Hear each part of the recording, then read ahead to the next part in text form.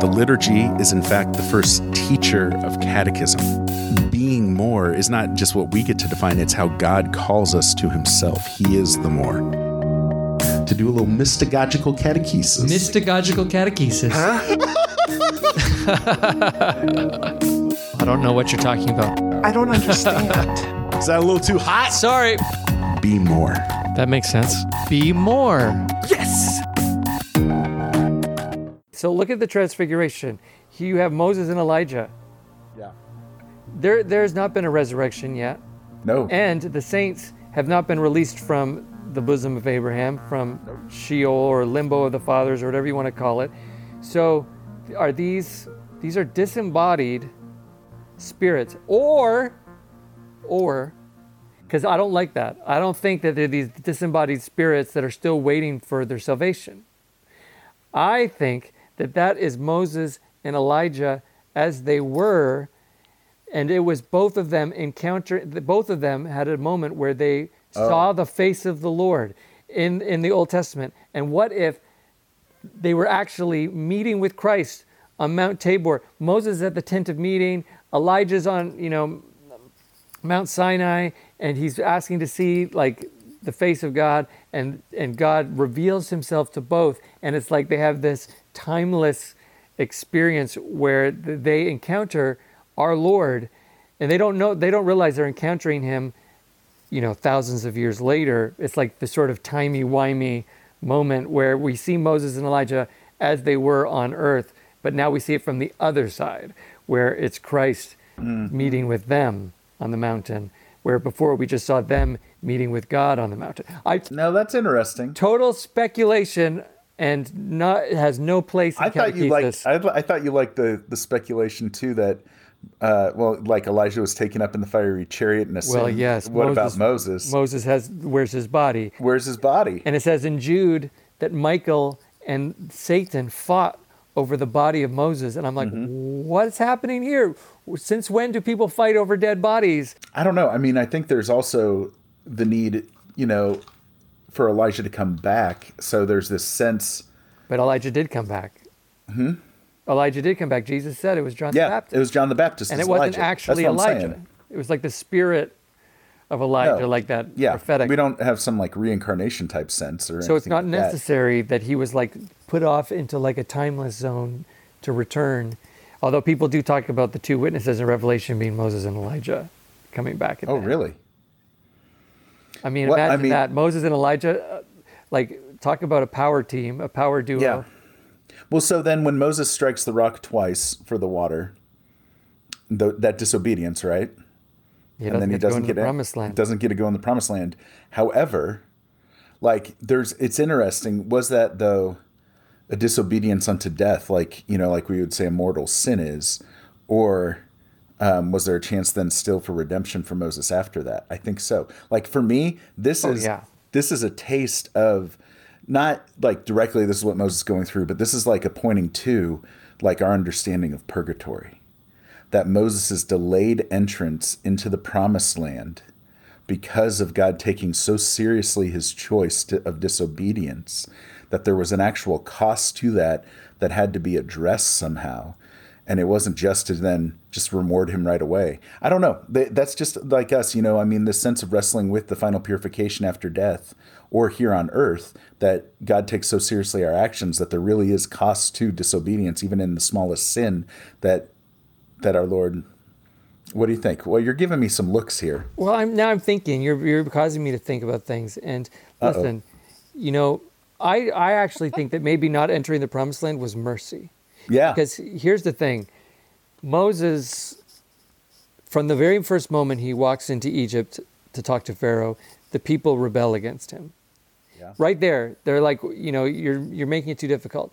And then over and over and over again, I think it's like something like 14 or 15 times through the Pentateuch, the people rebel against Moses over and over, and Moses continually intercedes on their behalf. At one point, somebody actually says this to him. They say, you took us out of the land of milk and honey. Yeah, yeah. And you're bringing us into the wilderness to die.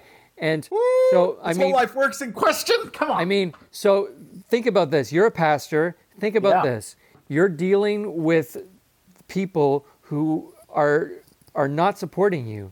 Like even your own sister, Miriam. Miriam even rebels against him at some point. And over Wanna and go over back and to over our again. old parish. And not just for 6 months, not just for a year, but for 40 years. And then Wow. finally you have a second generation come up, and Moses thinks, okay, this second generation, they're going to be better. But they fall into the exact same sin. When they get near it's to the brutal. promised land on the plains of Moab, they fall into the sin of, Baal of Peor or whatever, same sexual immorality with the Midianite women and all this stuff.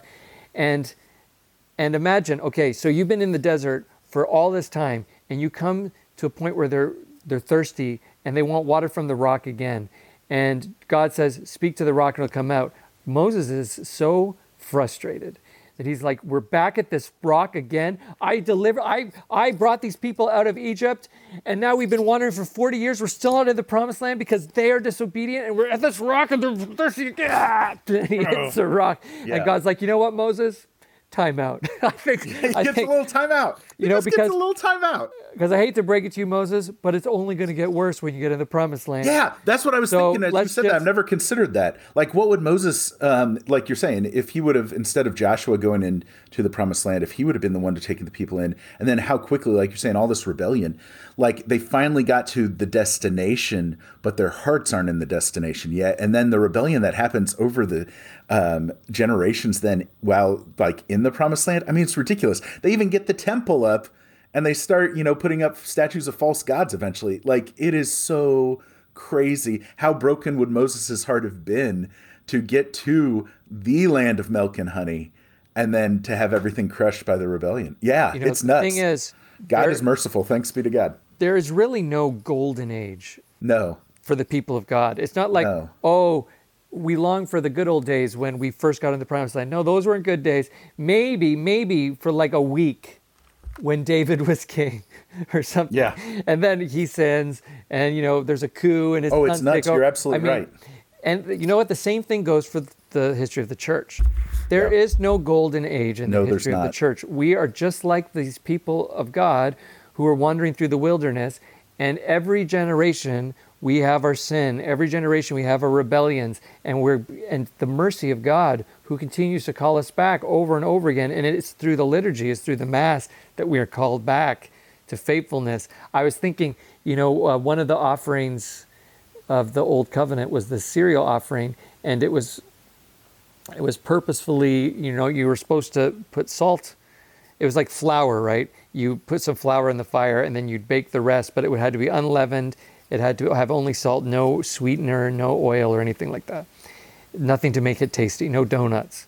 No and tasty. it was because it was like, no, we're trying to teach you to detach from your carnal desires. Yeah. And in a way, the Mass is the same way. It's like there's this detachment in the Mass from all of the things that we normally get pleasure from.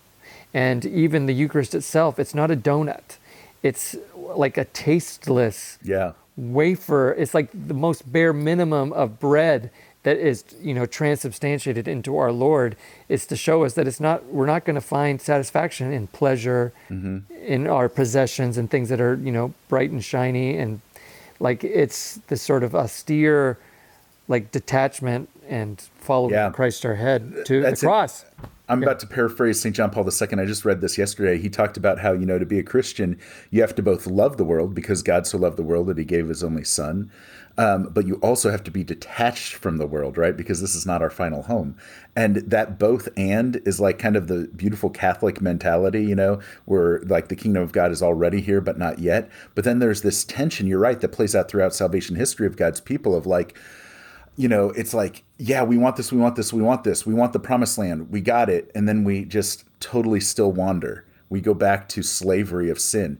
We want a king. Okay, you got it, and now things are even worse off because you're trying to keep up with the Joneses like every other kingdom, right? Like it's crazy how that plays out when things are disordered. I mean, and that's the life of sin, right? That it's disordered. It's not, things aren't put back as they should be. And it starts with ourselves. Like we were made with a purpose. We were made to be united with God now and forever. And the liturgy shows us the fulfillment of that. And it's beautiful because in the Mass, we are participating in heaven meeting earth. However, we do leave Mass while we're still on this earth.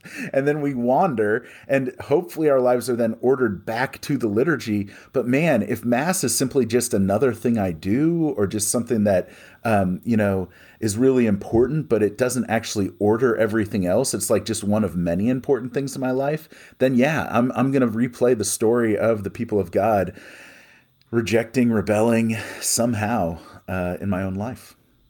Each of us is a microcosm of the chosen people, right? Yeah. Each of us called out of the slavery of sin and walked through the waters of baptism. We're in the wilderness. We rebel. We sin over and over again. And, the people of Israel, they had their national history, but that's the beauty of the Old Testament, is that this national history is also our history. Yeah. And it's your individual history. You can see your own story in it, and you are actually a part of the grander story too. And the beauty of Christ is that he comes and he is the true firstborn Son of God. Israel was referred to as the firstborn Son of God, the priest among the nations. And here comes the firstborn Son, the great high priest, the Word made flesh, and he in his body lives out the history of Israel, only now for the first time, he is faithful. Yes. He is obedient. He goes into the wilderness and he strives with the enemy and actually comes out victorious for the first time. And he recapitulates in himself the history of Israel, the history of humanity, the new Adam, and he succeeds where we have failed. And then he turns to us in the liturgy and says, now unite yourself to my story, no longer to that story of the failures, but to my story of the victory. And you can taste victory along with me. And that's the incredible mercy of God that says you can actually be part of my victory. He doesn't just go, no, look, see, it can be done. He does it so that we can join him. That's amazing. So he's the new Adam. He's the new Israel. He's the new Moses. He is everything. Yeah, he's that fulfillment. And I think it's beautiful then in the liturgy that after the consecration, we have this moment of memorial where we acknowledge what our Lord has done. Like it's this memory of, instead of saying over and over what we have done, because we already did that when we did the penitential rite. We've acknowledged what we bring to liturgy, brokenness, sin. But then we acknowledge then what our Lord has done. And you're right. That's now the memory we present to our Lord. And we have to keep, I love that. I love like this very beautiful Jewish repeating of the great acts of God that we need to continue to do too. And I think there's something so satisfying about that in the liturgy, and then even in private devotion, like in the mysteries of the Rosary. We keep bringing back again and again to God his mighty works, not our mighty works, because on our own, you're right, we just play out this story of destruction and rebellion and sin and death. But in our Lord, we have the hope. Welcome to Mysticat. I'm Your Curtis podcast. Kenny. Sorry. Yeah. Oh, sorry. Yes. Well, this podcast is about what? What is Mysticat about? Mysticagical catechesis. Whoa. Okay. Hold on. Oh. Welcome to Mysticat. My name's Curtis Getty. And my name is Father Andrew Strobel. And you've just joined us. We're in the middle of a conversation about lots of different things. We'll see. This has been an adventure. I found out today Curtis struggles with the Transfiguration. Well, just with some of the metaphysics of it all. Yeah. Well, hey, do you like peacocks? I know that's a weird question. No, you don't like it. They're very close to chickens. I mean, I'm sure, do they taste like chickens? Probably. But the reason I ask is because if you go to Mount Tabor today, there's a church on top of Mount Tabor where the Transfiguration happened. And I always get a kick out of it because in the back of the church are actually like two little chapels, one for Moses and one for Elijah. So it's like what Peter says, let's build some tents. Like we actually did. We built a church with rooms for Moses and Elijah. But then like there's these peacocks. Have you ever heard of this as a Christian symbol for the resurrection? Oh, yes. Peacock? Yeah, so they have peacocks then in the liturgical art inside the lower sanctuary. So they have a crypt church that's visible from the main floor, just a little lower, and then the main altar up above. But they have peacocks there. So I thought that was pretty cool. So, when you think of the Transfiguration, don't only think of the metaphysical challenge that you have to wrestle with. Think of the wonderful little peacocks. Okay, but see, the Transfiguration, there's so much going on there, because even when you just said like Peter wanting to build, tents Yeah. for them. I mean, What's going on there? This is happening right around the Feast of Tabernacles, right? The Feast Yeah. of Booths, the Feast of Yeah, Tents, where of all the tents. people would gather around Jerusalem and they would build tents to remind themselves of their journey in the wilderness. Yeah. When they were having to live out of tents, and that God himself had instructed them to build a tent to set in their camp, the tabernacle where he would dwell. So this was before the temple. Wow. And so now here they are on the top of the mountain, right around the Feast of Tabernacles. Christ himself, who is he talking to? Moses of all people. Yeah. Moses. Who wandered? And Elijah also, who wandered who wandered? in the wilderness and both encounter God, in a very intimate way on mountains. And here we see them encountering God on a mountain, but maybe from the other side. That's all I'm saying. And That's all you're saying. Peter says, let's set up tents here, because here we are seeing God dwell with his people, right here. So that's interesting how I love that, like, gosh, they'd go around to Jerusalem to remember, and for the Feast of Tabernacles to remember the wandering and build tents. Like, I've never made that connection to like just consider our modern understanding of camping. We just do that for fun. Like, it's like, oh yeah, let's just go have fun. It's like, no. Let's remember when we didn't have a permanent home.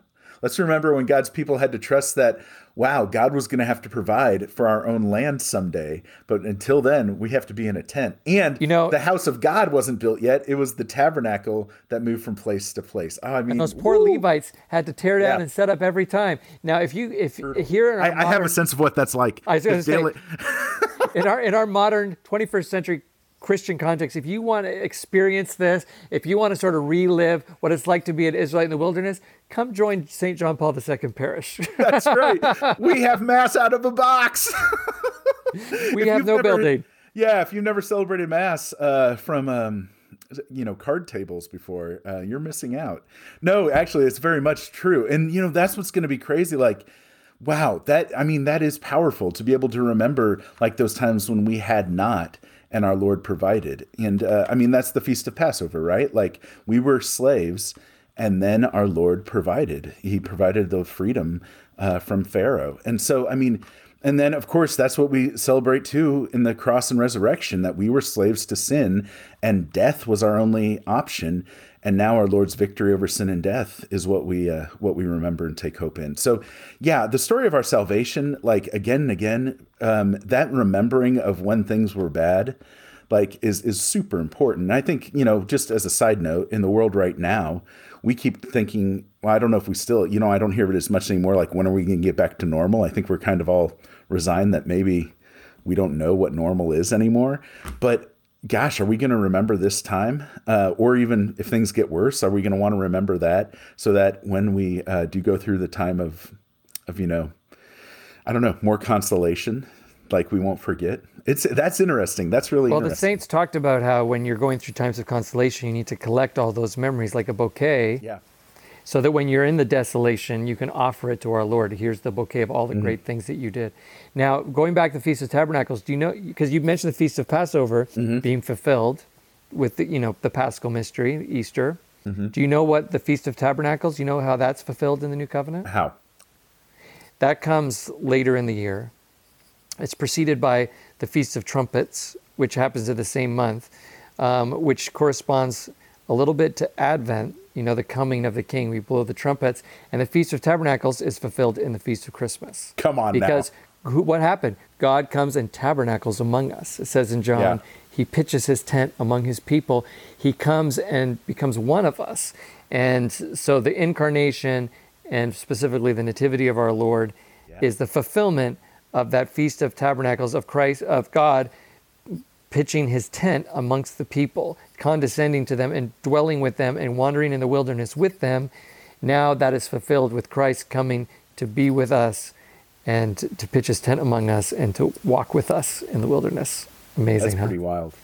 So that's why we do mystagogical catechesis, so that we can provide context. Like, we need to know what's going on. I once did an experiment. I think it was teaching confirmation many years ago. And I asked someone to, like, raise your hand if you've never seen Star Wars and don't know anything about it.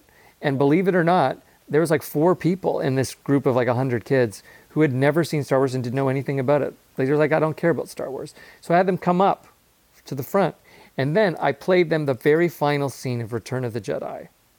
And like from the moment that Luke Skywalker sets fire to, the pyre of Darth Vader, and then everyone's celebrating and playing xylophone on like the stormtrooper helmets, and the X-Wings are going over with now, fireworks. which version did you show? What ghosts were there? Jump. Dum-dum-dum-dum-dum-dum. Okay, that's enough. Otherwise, we're going to get copyright. No, I think Was I that a showed John them. Williams? Did he write that specific song? Yeah, he did, but that's not in the special editions and the new ones. That's like the old school. And no, I showed them I showed them what I had. So it was like Hayden Christensen, as Anakin Skywalker. Anyway, so I showed them this, and then I turned to them and said, "What is the story of Star Wars?" Like, just based on what you just saw, what is the story? And they tried to, some of them got a little bit close, but they really didn't know. And I was like, that is what most of us are like when we go to Mass. We're there celebrating the victory, but there's so many things we don't understand. It's like, who's the guy they're burning? What are these glowing blue people? What's the significance? Who are these little furry creatures? What is going on? And we know it's happy, and we kind of clap and we sing along, and we're like, this is great, it's a victory, but we're missing so much. And all we need is to go back into the scripture, go back into our history, and it will make the Mass come alive for us. It was already alive, but we are dead to it. We're like blind. And mystagogical catechesis in the liturgy, slowing down and saying, what does that mean? What's that referring to? Why is that gesture? It's so important. And if we do that, the Mass will never be boring again. Ever. I think that's such a cool way to relate what we're doing or trying to do here. One of my good buddies, a priest, loves to do something that I'm not like enthralled by, but actually it kind of is what you're talking about with mystagogical catechesis. He loves to watch movies with people that he loves that have never seen it before. Like he'll watch The Scarlet and the Black. Right, the movie about the church Gregory Peck, right? Yeah, Gregory Peck during World War II and the Nazis in the Vatican and all this. And he'll watch that with somebody or the Nazis mission. and the Vatican. And the Vatican, right? not in it the sounded like you yeah. said the Nazis in the Vatican. I think I did. Like in Rome. They were not in the Vatican. No, they weren't in the Vatican. But or the Mission with Robert De Niro. Like he'll watch that. So good. Yeah, if he's like someone that has not seen that, he will watch it like it's the first time for him because he loves it so much that he wants to share that joy. And that's what we have to understand about the catechesis too. This isn't something like, okay, once I understand the Mass a little bit more, that it's like, okay, great, now I'm good. No, like this is the evangelization then too. That's what it's a fruit. Catechesis flows from that. We introduce someone to Christ and then we unpack it, and it's a joy to get into it with them and really see it through their eyes for the first time. Like how cool is that? Like you get to see it in RCA all the time where like the connections start to be made. It's like, whoa. So hopefully that's going on a little bit in Mysticat, but not only connections start to be made, but misunderstandings begin to get cleared up, because so much of what people have a problem with, like when it comes to Christianity and religion and faith and even Mass, they're like, I don't like this, I don't like that. It's because they have a misunderstanding. It's because it's been misrepresented to them. It's because they don't have all the facts. And when they see it and they're like, oh my gosh, that's actually beautiful and true. I mean, this is why I became Catholic. It was my coming into contact with my own misconceptions about what was going on. And when I saw the truth, I said, well, that is clearly the truth. Like something inside leaps at the truth and says, that's what I've been looking for this whole time. And the beauty of being Catholic and of doing RCIA is because I know I have the truth. There's nothing in me going, oh man, I'm afraid to tell somebody this because I know they're not going to like it. No, because when I bring it and I lay it out in its glory, in its fullness, I know that they're going to respond to it with joy because we're hardwired to. We are. So I love it. That the experience then from someone who's raised in the Catholic Church usually is like, all of us, no matter how good our witness in the home is, no matter how much catechesis we've received, how the quality of formation, we're always finding out more. And each of us has this moment, you've experienced it too, where you're like, whoa, I never knew that. And like, there's this temptation to pride at that moment of like, I should have known that. And then we get frustrated and we get, instead of just like, no, the wonder of like, wow, I'm actually encountering the mystery now. because that mystery has no end in its depth. And so when we talk about the mysteries of God, so it's awesome. I love it. And we got to get back fired up about Mysticat, because this opportunity that we have, I just want to say thank you to everybody who's shared your appreciation for this little effort here with this podcast. And to anyone who's listening for the first time, God bless you. I don't know what you're getting into, but we're Why trying would to they walk be through the listening to Mass. this episode for the first time? Yeah, I don't know. My mom maybe shared it with them for the first time. Oh, okay. maybe. Go back and listen to the first episodes first. I mean, there's really important stuff. Like, we have to talk about Thanos' snap. We got to talk about how Star cultural Trek references is, no one cares is about anymore. the Garden of Eden. Yeah, anyway. Thank you for listening to Mysticat. We hope that you like being part of these discussions. Please share our podcast with anyone you feel would benefit. And tune in next time for our discussion of the rest of the Eucharistic prayer. The recording you just listened to was actually part of that discussion, but really it was such a long introduction that we decided to just make that an episode all on its own, so you wouldn't have to sit and listen to us talk for, a good hour and a half. Anyways, thanks again, and we'll see you next time.